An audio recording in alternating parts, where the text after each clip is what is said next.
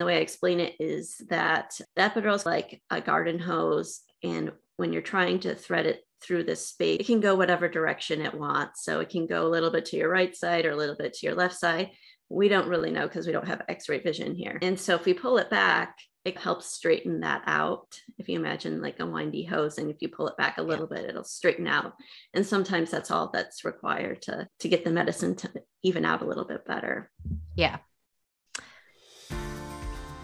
Hi, I'm Sarah Kuhn. Welcome to the Juno Women Podcast, where I sit down for candid conversations with women who are experts in their field and share their specific knowledge so that we can become better equipped to handle all things motherhood. Juno Women is an extension of Juna, a fitness and nutrition app created to help guide you through your trying to conceive, pregnancy, and motherhood journey.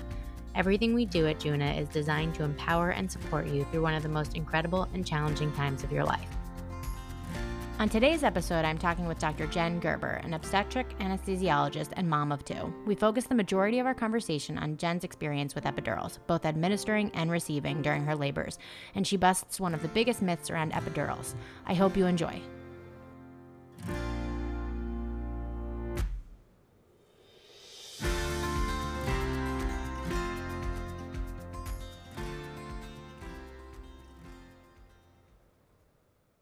Jen, I'm so excited to have you on the podcast today. So thank you so much for joining.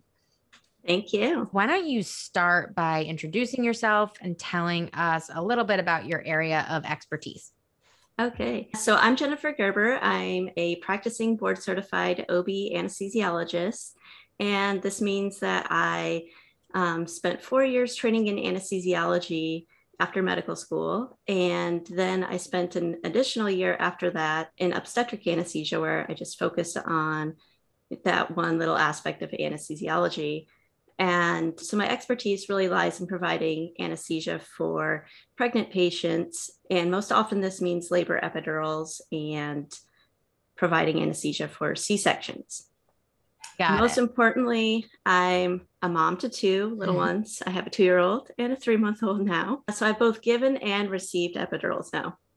Got it. So did you do epidurals with? Yes, I did. Okay. There's no way I could have without. It's so interesting because I was recording a podcast yesterday with a clinical psychologist, and we were talking about birth trauma. And like I was saying, we were talking about our individual stories, and I was like, with my second kid, I had an epidural, and I was planning on having an epidural. That was always the plan. And then I got the epidural too late, and within 20 minutes she was out. And so that was super traumatic for me because I was fully prepared to have a very civilized experience where I, like it was with my first baby. And that was not the case. And she was saying, yeah, what proves to be traumatic is different for everyone. I don't even know why I started that story, but all that to say is we will be talking all about epidurals today. And I feel like there's a lot of myths that are out there. And so I'm hoping that you will debunk those and talk about and give us all the details. Okay. Yeah. Great. Awesome. So I think the first thing I want to ask you is that you mentioned that OB anesthesiology is epidurals, and for C-section anesthesia, is there anything else? Yes. Some women need cerclages if their OB says that's what they need. What is that? Usually it is the OB will put kind of sutures around your cervix. It's in women that dilate too early. Oh, okay. Like preterm labors and deliveries. And so it's very similar to a C-section that we give a small dose spinal to numb up the lower half of your body for that. We're also involved in fetal surgery at some hospitals. That's usually, there's not very many in the US that do those. So that's a very specialized part. And we're also experts in if you need anesthesia for something else, say you have appendicitis and your appendix taken out, but you're pregnant, we're often consulted for that because usually we're seen as experts to know what medicines to give while you're pregnant, or what do I want to say? Like side effects of these medicines. Got it. And then is every person who is receiving an epidural or having a C-section, is their anesthesiologist usually specialized, like an OB anesthesiologist, or is that not always the case? That's not always the case. So any anesthesiologist can practice OB. If you get a fellowship, it usually means that you really enjoy that type of anesthesia. And many of us are seen as more of the leaders in that type of hospital. Certain hospitals, like where I trained, all of the anesthesiologists were fellowship trained. So it really just depends where you deliver. Sometimes CRNAs are also involved. So it's a mix. Okay. If you have a fellowship, though, you're seen more as the expert in the field, but doesn't mean that other people don't have the knowledge as well. Got it. Okay. So is there any other pain or comfort care that you provide, or like during labor, or is it epidurals only? It's usually just epidurals. Okay. We work as a team with the OB and the nurses. So prior to receiving an epidural, most OBs will write for IV pain medicines that you can sometimes ask for before getting the epidural, if that's something that you're interested in.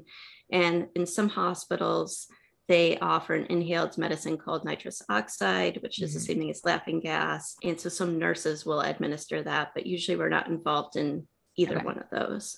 Okay. And honestly, most patients that ask for either one of those do end up asking for an epidural, because the epidural is really the best tool that we have for providing pain relief. Isn't that okay? So let's get into the risks of an epidural. Okay. Anytime somebody pokes you, there's a risk of bleeding and infection. The procedure itself is done sterilely. That risk is very low. Back pain, nerve damage are possible, but also very rare. And if you do experience some back pain afterwards, usually it's temporary and goes away just like a bruise. And then we say there's a 1% chance or less of a headache. And that's probably the biggest risk out of all of those. And if you get a headache, usually it's a special type of headache. You notice it usually the day after delivery. And if you experience one, you just let your nurse know, and we come and evaluate if that's what it is and explain the treatment options for it.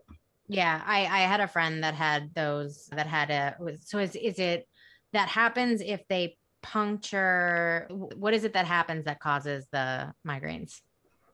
Yeah, so usually the headache is called a post-dural puncture headache. And this is a special type of headache where if you got an epidural and the needle went just one layer too far, and then now there's a little leak out there's fluid that coats your brain and your spinal cord, and it's all in continuation. And so there's a little hole in this thin layer now, and the fluid that surrounds your brain and your spinal cord can leak out of that into the epidural space, which means that when you sit up or stand, because of gravity, more fluid is leaking out and you have a headache. But if you lay down, it's not leaking and your brain isn't falling down with gravity, so you don't feel the pain. So it's a special kind of headache where usually you sit up or stand and you feel it, and you lay down and it goes away completely. Okay. And then and you said that's like a 1%? 1% or less. On its own, it takes about 7 days to resolve, which can be very long. And for most women that have it pretty bad, it's like it's suffering because you can't feed your baby very well when you're laying down flat, and you can't do other daily functions. So we have other tools to help fix that, fortunately. So just let your nurse know and they'll come evaluate. Oh man, that's rough. Okay. So when in labor can I get an epidural? As long as you've been admitted to labor and delivery and you have an IV in place, it's really whenever you feel like you need it. So I say that there's no point in suffering. So you don't need to wait till you are a certain centimeter dilated. The only time we don't like to place them is if the baby's head is already coming out. Usually that's a no-go. Right. It's not going to help at that point. Yeah. And if you do have concerns, you can always ask to speak to the anesthesiologist ahead of time. Some women come even before even being admitted for labor to have their questions answered. Others will ask to speak to us. They're like, I'm not ready for it yet, but I want to ask these questions. And that's totally appropriate. Okay. And so I think one of the things, and because I experienced this in my first with my first baby was my water had broken and before I was in labor. So I went to the hospital and started misoprostol to augment labor. So basically to like get my contractions going. Mm-hmm. And after the OB on call came in and evaluated me, and I was basically like, okay, when can I get my epidural? And we don't recommend you get it until 6 centimeters because it could slow down your labor. And I know that is totally something that like I would say across the board, people are told that. Like I was told that. I have friends that were told that. Why are people being told that? Is that true? What's happening here?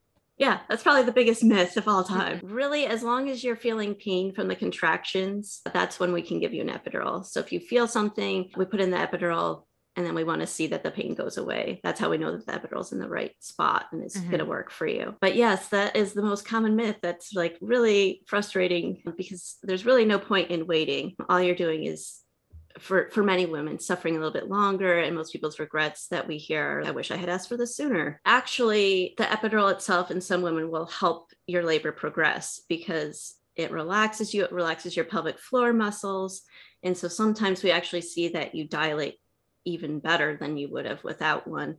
And so the 0 to 10 centimeters, it's on its own path that your body's going to do. And like I said, sometimes it actually goes faster with epidural just because you're not all clenched up in pain. Yeah, I wish is there data? So why is that being perpetuated? I'm not really sure, to be honest. Yeah. But yes, there's been studies that show that the rate that you will dilate or the first stage of labor is unchanged with an epidural or not an epidural. The only time that it can take longer is the pushing part. And that's really if you're too numb, usually you have a hard time feeling stuff, and then it's just harder for your body to naturally know how to push. So if that does happen to you, your epidural can be turned down or off, and then you'll gain that feeling back and be able to push. So it's not a huge concern for most women, especially if you are more comfortable pushing. I don't care if I'm pushing for a few extra minutes. Exactly. That is very true. We're going to take a quick break so I can tell you about the Juna app, the app that makes this podcast possible. Juna is the premier app for every stage of motherhood, with a 12-week trying to conceive plan and workouts, key nutrition information for every week of pregnancy and postpartum, plus 6 full video courses on birth prep, breastfeeding, newborn care, infant sleep, sleep from 4 to 12 months, and starting solids. The app is designed to be your number one companion from trying to conceive through your baby's first year of life. It also includes daily diaphragmatic breathing exercises, pelvic floor prep, daily tips, and notes from me that are relevant to the exact things you are experiencing. These are so helpful for easing any fears and preventing the dreaded gestational Google mania, that sickness where you can't stop Googling every little thing that happens during pregnancy. Juna is available for both iOS and Android. Just search Juna in the App Store or go to juna.co. Again, that's juna.co. The app is completely free to try for 7 days, and if you decide it's not right for you, you can cancel anytime within the first week. No questions asked. Download Juna today and get started. Now, back to the show. Okay, so when you are getting the epidural, can you walk through that process, like what someone can expect? Yeah, so when you ask for an epidural, usually what happens first is the anesthesiologist will go and grab the supplies. They'll come into the room, introduce themselves. They'll confirm the history that they found in the chart. Usually we try to do this as speedy as possible, just because we know when you're requesting one, usually you're beyond the point of wanting to talk to people for very long. So we try to do all of this pretty quickly, but we'll explain the risks and then ask if you have any questions. Then we set up the kit. And the most important part really is your posture throughout all of this. So the ideal time to get the epidural is when you feel like you're in pain and you want some pain relief, but you're also still able to cooperate and hold still for the procedure. Like if you don't want to go too far, because the posture is really important. And so we'll take some time to make sure that you're in the right position. Your hips need to be even.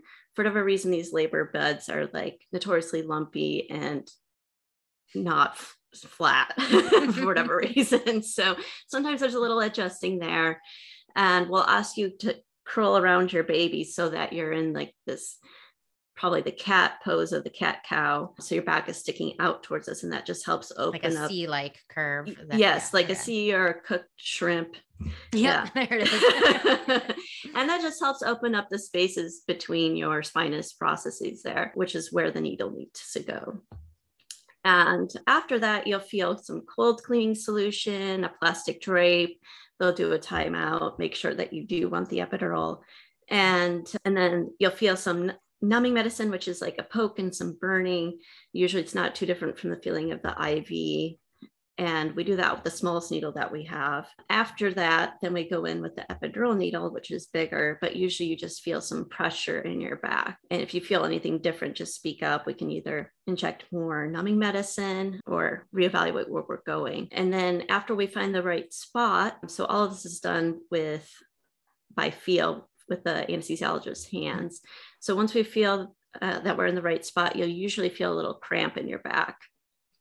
And then we thread the catheter, which is a small little tube where the medicine will drip into your epidural space. We thread that in through the needle, and some women will experience like an electrical shooting feeling down a leg. I actually had that with my first. It's involuntary, and you might like feel like kind of jump. Oftentimes we kind of notice, but you want to say something if you feel that, and then we'll just try to redirect where the catheter is going. It's just rubbing up against a nerve. So there's no harm done if that happens. It's just say something. Yeah, just say something. Yeah. And we'll try to adjust where it's going. After that, you feel a little tugging when the needle's coming out. And then we inject what's called a test dose through the catheter. And usually we'll ask you if you feel anything weird, like metal taste in your mouth, ringing in your ears, sleepy, sedated, or if you feel any like numbness or unable to wiggle your toes. All of those are things to speak up if you feel in the next few minutes. And then from there, you get more medicine, assuming that you feel no different. Got it. And how quickly do I feel it? Do I not feel it? Yeah. So once the medicine is all in the epidural, usually it takes about 15 minutes for it to totally kick in. But during this time, your contractions should start to feel shorter before they get better.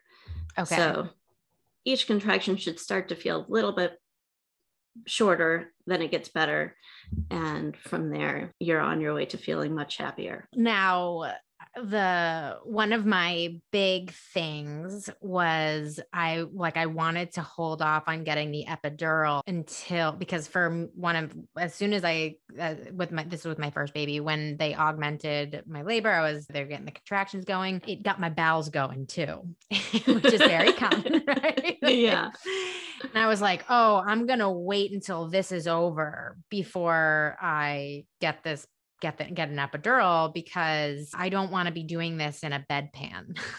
And so that was my thing. And so with my second baby, that was actually why I waited too, is because I was just like, I got to wait. My contractions are going. I'm here. Like, definitely things are happening.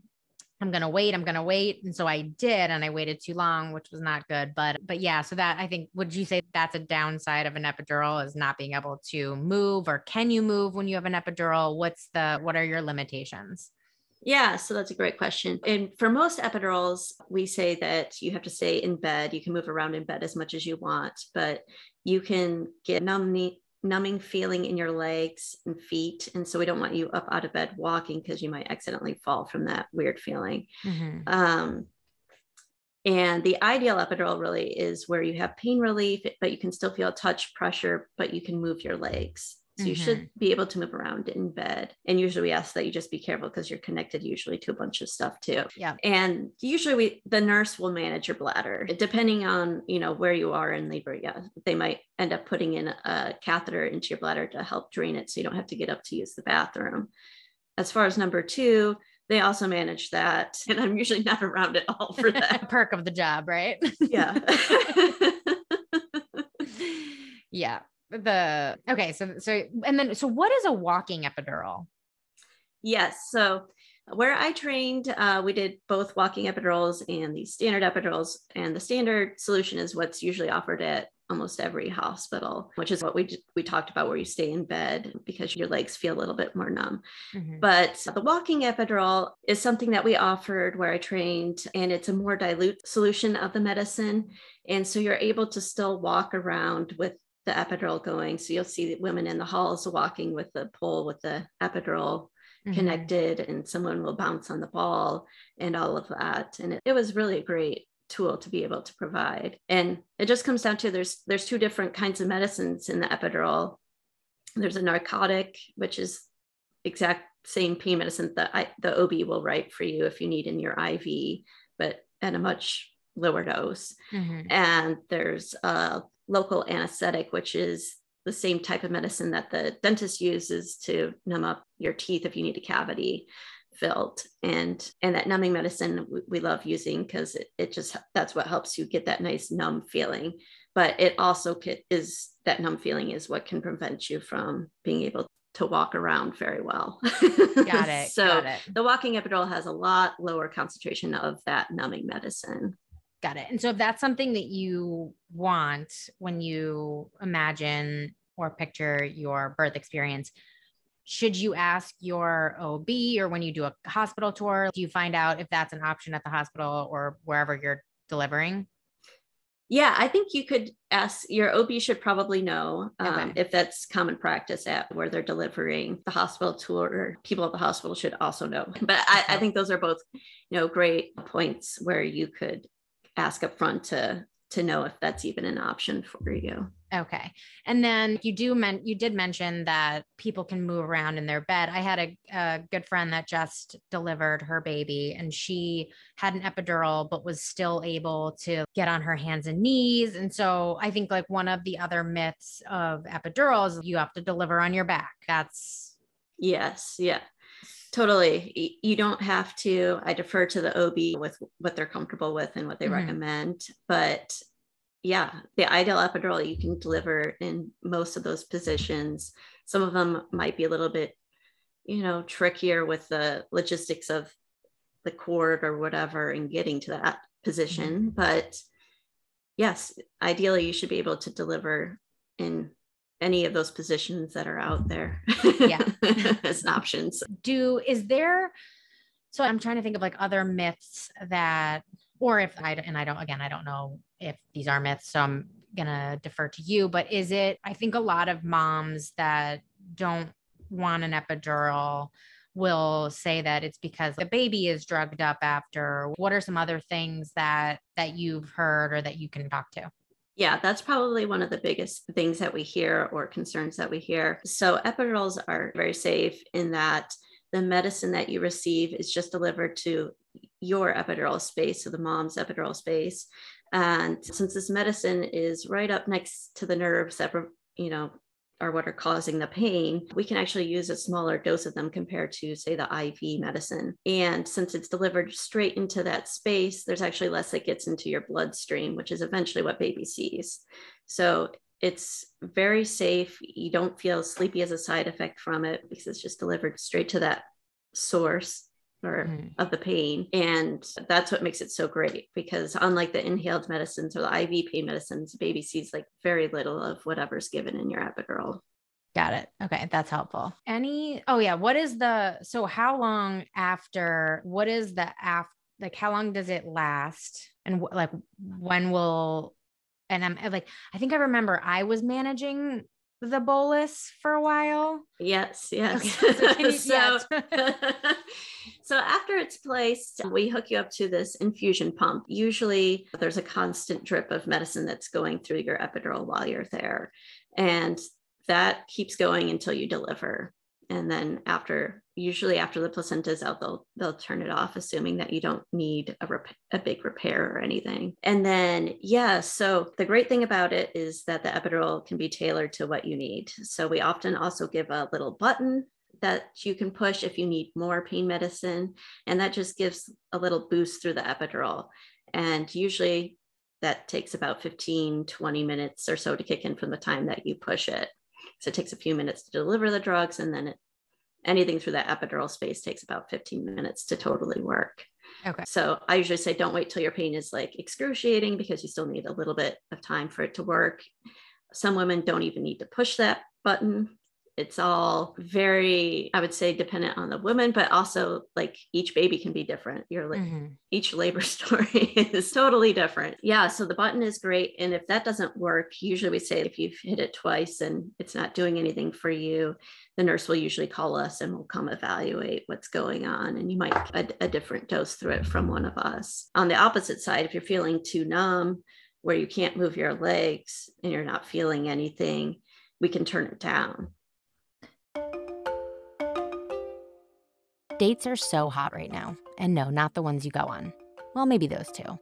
Medjool dates are sweet fruit that are nutrient dense and full of the vitamins and minerals you need for a healthy pregnancy and more. Did you know eating Medjool dates in the 3rd trimester can mean an easier labor? At Juna, we absolutely love Julie's dates. I religiously ate them during my 3rd trimester. I'd pop them into smoothies or eat them as a snack with a dab of peanut butter and a chocolate chip or walnut on top. They have the cutest mint-colored, sustainable paper boxes and none of those dull, generic plastic tubs. Dates are so versatile and recipes are on their own. Julie's is changing the dating game one Medjool date at a time. To get 20% off your first order, use the code JUNA20 at checkout. Go to www.JOOLIES.com and use the code JUNA20 at checkout. So my sister-in-law warned me of her epidural experience, which was like, she was like, it was great, but it only was working on one side of my body and she could feel everything on one side. And that had happened to me too. And so I basically told the nurse what was happening. Like, it was like, I was completely numb on one side and she called the anesthesiologist back in and basically pulled it out and replaced it. And so I guess, how common is that? Can you just talk to that a little bit? Yeah, I don't know how common it is. It's definitely more common than the headache and other things. So there's always a chance that it doesn't work perfectly or as you had hoped. If it's one-sided, there's a couple different things. Obviously, we come in to evaluate, but if you've been laying on one side, the medicine falls with gravity. So if you've been laying on your right side down, your right side will be more numb than your left side. And so the nurse is usually in charge of making sure you can rotate back and forth to keep that even. So that's usually where we start, is we get you on the painful side down and might give you some extra medicine to see if that goes to that side and if that first relieves the pain. If I assume, like with your sister, that they already tried that. And then the next step is usually what you described, is that we'll pull back the catheter probably about a centimeter and see if that does it.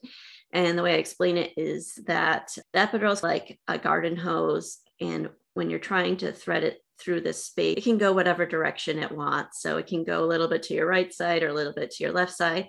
We don't really know because we don't have X-ray vision here. And so if we pull it back, it helps straighten that out. If you imagine like a windy hose, and if you pull it back a little bit, it'll straighten out. And sometimes that's all that's required to get the medicine to even out a little bit better. Yeah, that's helpful. Okay. Now the last thing that I kind of would love for you to talk through is so anyone who has a planned C-section or I guess if you can walk through what that experience is like for the planned C-section and then what it could look like for an emergency C-section, just so for people who are listening, if something happens that they don't expect, they can at least be prepared with this. And then as well as, what is the C-section experience like? Yeah. So for most women that have a planned C-section, we plan to do a spinal anesthetic, which is pretty similar to an epidural, but it's a tinier needle and actually a smaller dose of medicine, and it numbs you up completely from your chest down. And the risks are the same to the epidural. We say like there's a risk of bleeding, infection, back pain, nerve damage, and headache. All of those are very low. And you get in that same position for the epidural. So all of that is very similar. It works faster and there's no catheter tubing in there. So there's not an infusion running while it's going. It only lasts about 2 hours or so. And so that's why it's usually reserved for either women that are about to deliver and you're able to sneak that in for them to help provide some pain relief, or C-sections, because it only works for a couple hours and then it's gone.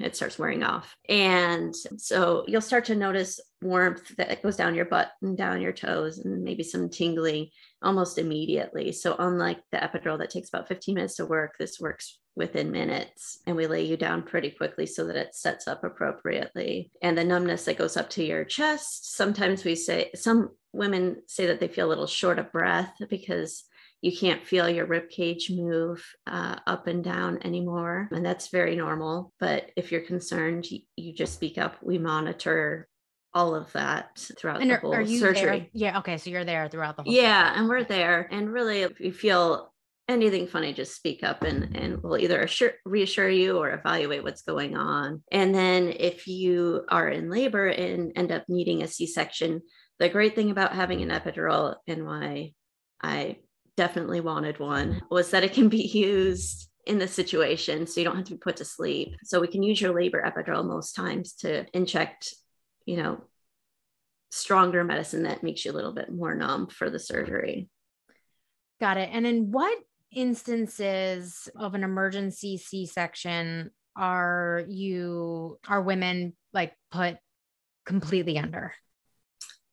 Yeah. So if you have certain conditions where you're not able to have a spinal or an epidural for safety reasons, that might be something that might be part of your plan. Otherwise, you're put to sleep in situations where there's just not enough time sometimes for the spinal. Although, to be honest, in most situations, the setup for a spinal doesn't take that much longer than putting you to sleep. But it's usually in these emergency situations where you're just put to sleep because there's not enough time to do it. Or if you were in labor and had an epidural and it wasn't working right, and we gave you some medicine and you're not numb enough, but your baby's in distress and needs to come out, and there's not time to troubleshoot this, then you'll be put to sleep for the surgery.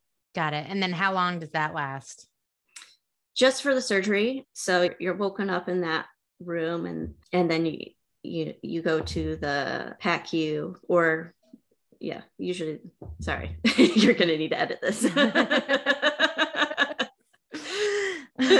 So usually you're asleep just for the length of the surgery. And after the surgery, we wake you up, and then usually you're able to see your baby at that point. However, anytime you're put to sleep, the NICU is usually called if there's a NICU team, just to make sure, because any medicine that goes through your IV, the baby can see. So sometimes these babies come out a little bit sleepy. The other thing to know is if you have to be put to sleep for a C-section,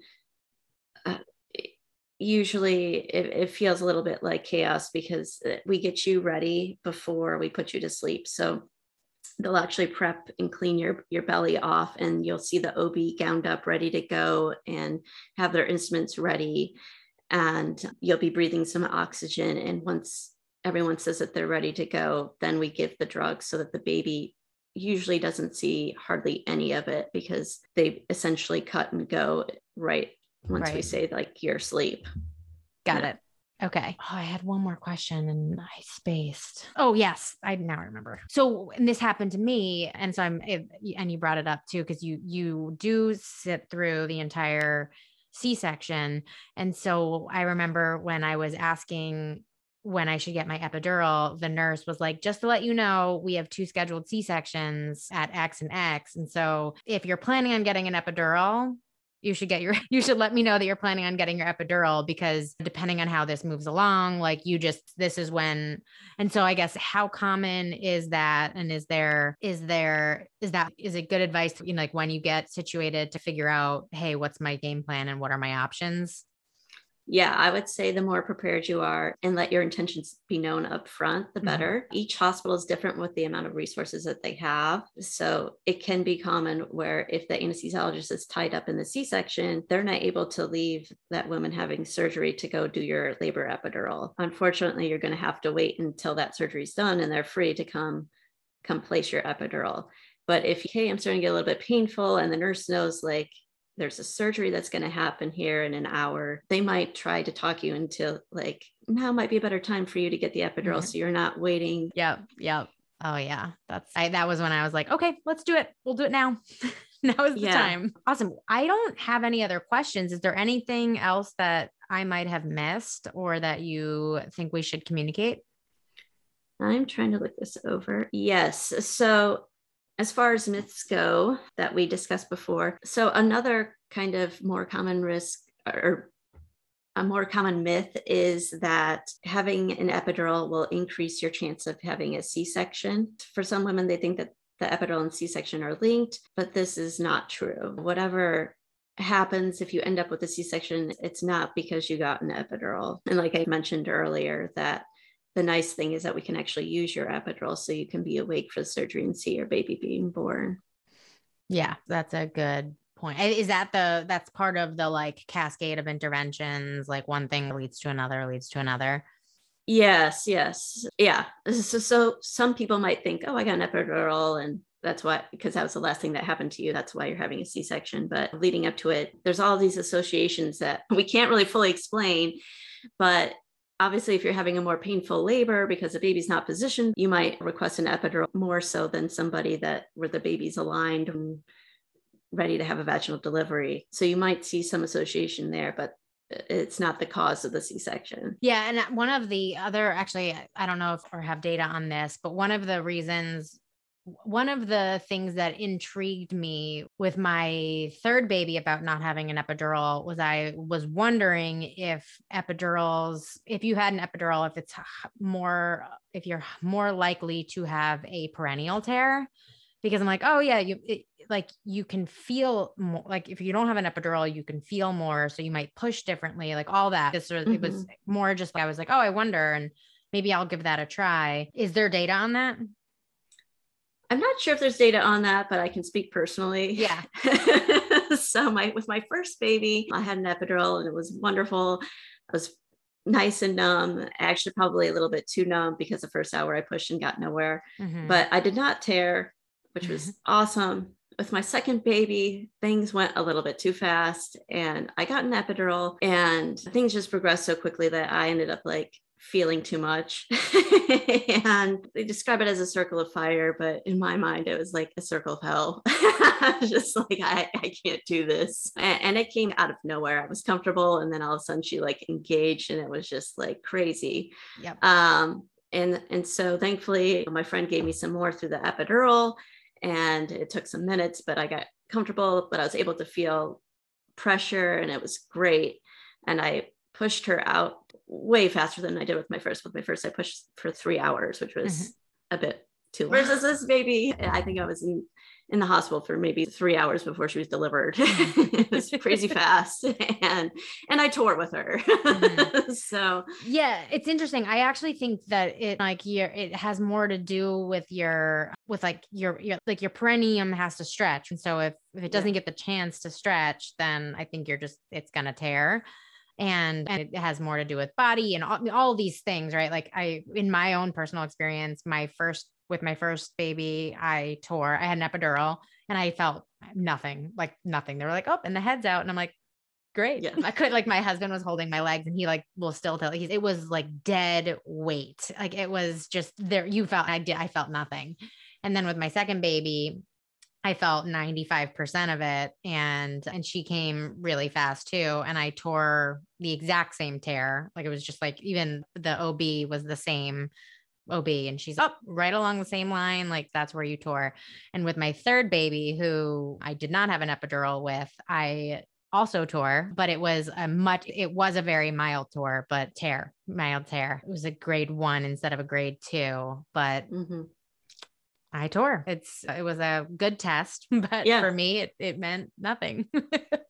Yeah. It's funny because at the first I did more of the perineal massage that the PT that I saw recommended before. And I didn't do it the second because she told me it's not been shown to be as beneficial with your second, third baby. Oh, wow. It's mostly with your first baby been shown to have a benefit. So it's okay. Why am I going to do this? And so immediately afterwards, that was the first words out of my mouth. It's like, I should have done the massage. And the OB looked at me. I don't know if that would have helped. But how bad was your tear? I had a second degree as well. So It was a much worse recovery compared to not tearing. So yeah. I had such bad hemorrhoids with my last one that I didn't get to enjoy any of the benefits of having a mild tear, because I had 5 thrombosed hemorrhoids. It was the most insane. Like when I went to the proctologist, he was like, "Oh my God, this is."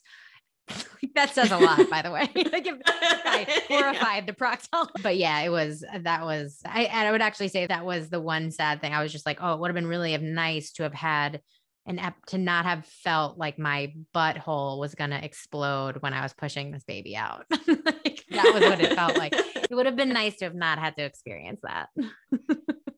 Totally. Yeah. On that note, we can wrap it up. Cool.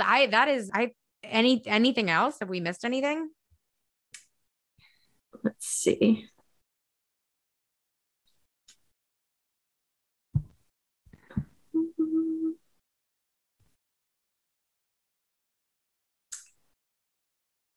I don't think so. You mentioned something about how a lot of women think that getting an epidural is cheating. Yes. And I think that's a common sentiment for whatever reason in our society, that having this unmedicated birth is like the trophy prize.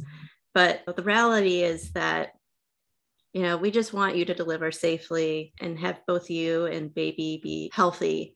And there's no trophy for having an unmedicated birth at all. And nobody asks afterwards, really. Everybody's focused on, oh, the baby's here and how are you doing? And I'm glad you brought that up, because it is an interesting thing. I have changed my language around it too, because a lot of people will say natural birth, and I'm like, all birth is natural, unmedicated. That's like that. If you want to say, oh, I had an unmedicated, if you didn't have an epidural, it's and say unmedicated, but all birth is natural. That's fine.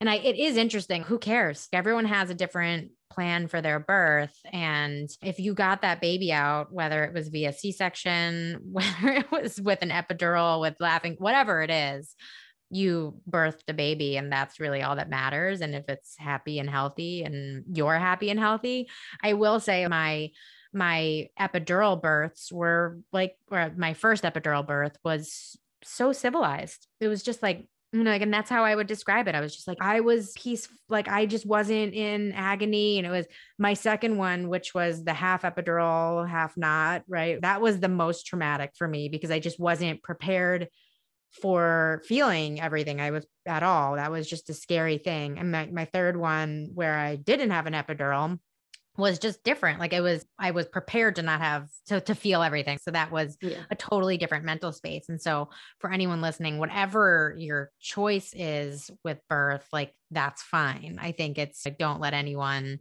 tell you what the right way to give birth to your baby is. Yes, exactly. It's your body, and you do what you need to do to cope and get there. Exactly. I love it. There's no trophies, no trophies being handed out for those who made it through. We could only wish. The trophy is your baby, and everyone gets one, right? Yes, that's so exactly cool. Thank you so much for your time today. I know that you're still enjoying maternity leave, so I appreciate it. Yeah. Awesome. Okay, that's all for today. If you liked today's episode, please share it with a mama friend and leave us a review. If you're pregnant, postpartum, or trying to conceive, you can download the Juna app completely free for 7 days. The app is available for iOS and Android and is designed to be your guide for all things health and fitness for this very special time of your life. If you have any suggestions for episodes you would like to hear, or anyone you think would be a great guest on the show, please email me directly at sarah@juna.co. Thank you so much for listening, and I'll see you next week.